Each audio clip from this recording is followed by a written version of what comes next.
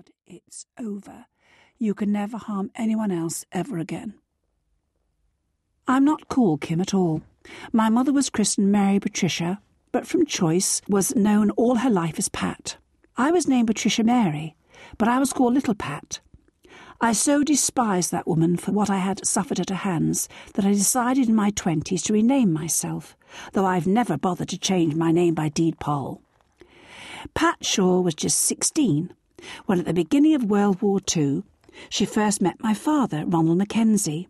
It was in a pub, the White House, in the district of Portsmouth called Milton, just on the borders of Eastney.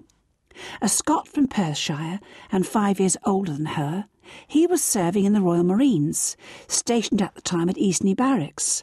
My mother had a job at a first aid centre in nearby Drayton. My father was no matinee idol. He was to start losing his hair at 24. He did have piercing blue eyes and a good sense of humour, although you wouldn't describe him as the life and soul of the party. In many ways he was rather old-fashioned, a man of few words with a quick temper. I have no memory of him ever kissing me or holding me in his arms. He was away in the war for the first 3 years of my life, and then he signed on for another 10 years and went off to fight in Malaya, so he was an absent father at the best of times. I was out of sight, out of mind. Not once in my entire childhood did he ever tell me he loved me. Mother, by contrast to my balding, thick-set father, was gorgeous to look at. She had a big bust, lovely legs and long brown hair, well-groomed and perfectly manicured nails, always painted bright red. My father couldn't resist her. Unfortunately, he felt a strong physical attraction to a lot of other women too. When I was old enough to understand the expression, my uncle, my mother's younger brother, told me my father had a reputation for being as randy as a butcher's dog. Eventually his philandering seemed almost to unhinge my mother.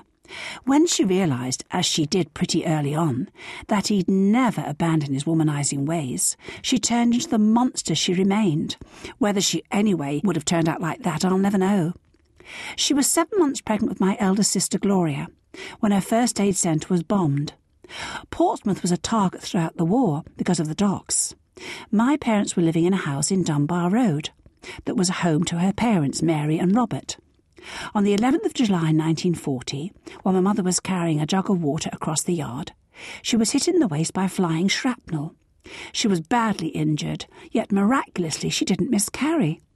Gloria was born in August on Hayling Island, where my mother had temporarily moved for safety's sake.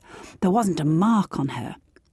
19 months after Gloria arrived, I was born.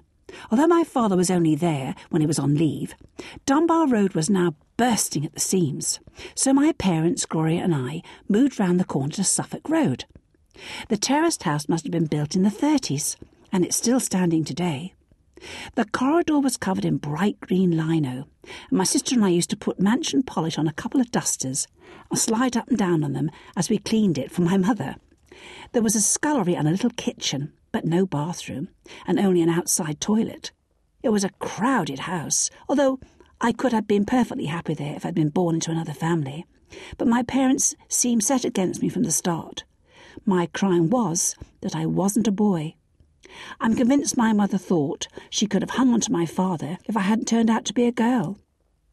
Throughout my childhood, she would often look at me and say, "If I could send you back, I would, you ugly little bitch." My looks were my other crime. I was blonde and blue-eyed, but to my mother, all that meant was that I'd committed the unforgivable sin of looking like my father, the man she loved and had lost and grown to hate. When it comes to my feelings about my siblings, the only possible exception is Gezzy. That's my nickname for Gloria. From the days when, as a small child, I couldn't pronounce her real name. Gezzy was always the favourite. I don't blame her for siding with our mother. In our house, survival was the name of the game.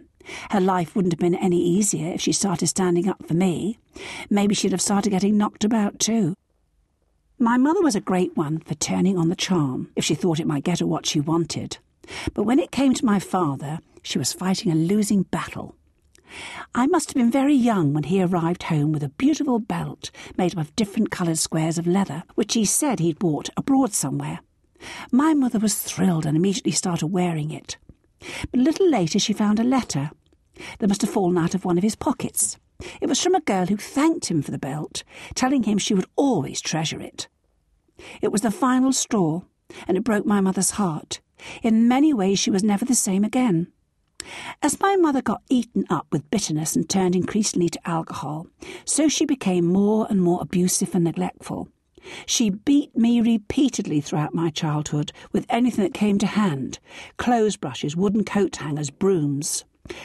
Anything could set my mother off. It was 10 times worse if she'd been drinking. She'd eff and blind and run out of the front door into the road in her undies, screaming the place down at any time of day or night. Her favourite tipple was VP port wine. In time, I'd be sent to the off-licence to buy it for her. Sometimes we couldn't afford to eat, but she was never without her drink or her cigarettes. She was a chain smoker all her life. If my mother was in one of her moods, she'd hit me just because she felt like it. I remember tiptoeing past her in the kitchen on one occasion as she hung over the heavy oven door, threatening to end it all. The gas was never switched on at such moments, of course. As I passed her, she kicked me for no reason. "You wouldn't care if I killed myself, would you, you little cow?" I ran into the garden and sent up a silent prayer. Please, God, please let her die. Our road was poor but respectable. The husbands were away at war, and the wives were doing their best to cope day by day. They were hard-working and they loved their kids. To them, our mother was a vile, drunken, debauched creature, and it spilled over onto us. We were treated like lepers. Now, as I look back, I see my mother as a woman full of anger and hatred and cruelty. Was she perhaps mentally disturbed? I'll never know. My mother's mother, Grandma Mary, also had a temper, but she'd had a hard life. She was a decent woman and a loyal wife who never looked at another man, even after her husband left her. He gave her no money and wouldn't sign over the lease of Dunbar Road into her name. That meant Grandma was living hand to mouth and always looking for a roof to put over herself and her youngest child, my Uncle Neville, whom she was left to raise single-handedly. To begin with, they came to live in Suffolk Road, but my mother was always picking fights with her for no reason. It must have been very hard at times. I clearly remember Grandma saying to my mother, "You're not mad, just plain evil." My guess is that she was probably both in equal measure. My mother first met James McGinley, in fact everyone called him Mac, before I was born. He was already a firm friend of my father's. At the same age, they both signed up for the Marines in 1936. It wasn't long before Mac was brought back to Dunbar Road. Mac was a quiet gentleman, but I'd have to say a weak one too. His misfortune was to meet a bully of a woman. There was obviously an attraction between my mother and Mac, but I've always believed that she started an affair with him, mainly as a way of making my father jealous. There must have been a period when my mother was sleeping with both my father and Mac. She had another pregnancy after me that went to full term and produced a girl, Rose, who was born with a crippled spine and only lived a matter of days. My mother always swore that the baby was my father's, although I don't see how she could have been absolutely sure.